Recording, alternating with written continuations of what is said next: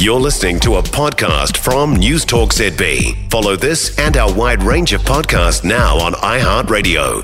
Now, the New York Times has identified exploring New Zealand by train as one of the possible travel experiences for 24. It recommends a 17-day journey on the Northern Explorer, Coastal Pacific and Transalpine trains. Cost about $14,000. Great Journeys is KiwiRail's arm offering these services, and Tracey Goodall is General Manager. Morning, Tracey. Good morning. It can't be bad to get a nod like this on the New York Times, but $14,000 seems a lot. Well, actually, it's $15,000. That was last year's prices, and that is yes. So just to get it correct. No, that's our creme de la creme. We actually offer lots of different tours for our customers. And everything from entry level, what we call our classic tours with less inclusion, 3.5 to 4 star. But this is our 4.5 star, all included bells and whistles tour, which obviously they've picked up for the American market is what they prefer, which is what we're seeing as well, which is great. That's how they like to travel, is it? Everything prepaid, everything packaged? Yeah, and I think, when you can imagine you're going overseas and you have short periods of time. If you're in the US, they actually only get 2 weeks holiday, which I think is a tragedy.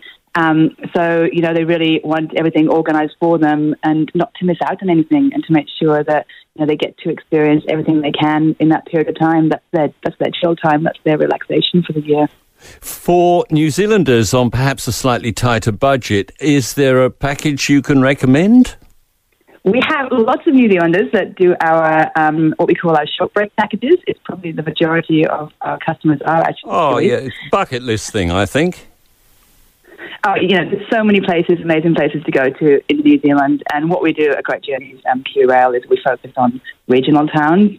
And so in addition to obviously, offering different packages for different people, we're bringing people to the regions. And in the regions are our everyday Kiwis who, will benefit from our visitors coming and spending the money in the towns that aren't always on the bucket list places to go to. So we're pretty proud of that. What kind of uptick do you need to see to ramp up what you're offering? Sorry, say that again? As a consequence of this Times article, you'd expect a bit more business, wouldn't you? What are you going to need to think, OK, this is a spinner, we'll do more? Oh, we've already got, the 5-10-year plan in place. So this is just great acknowledgement that the work the team's done in the last couple of years since COVID. I'm sure you're across every tourism and hospitality business went through pretty rough times. And during that time, we reimagined what Great Journeys would be.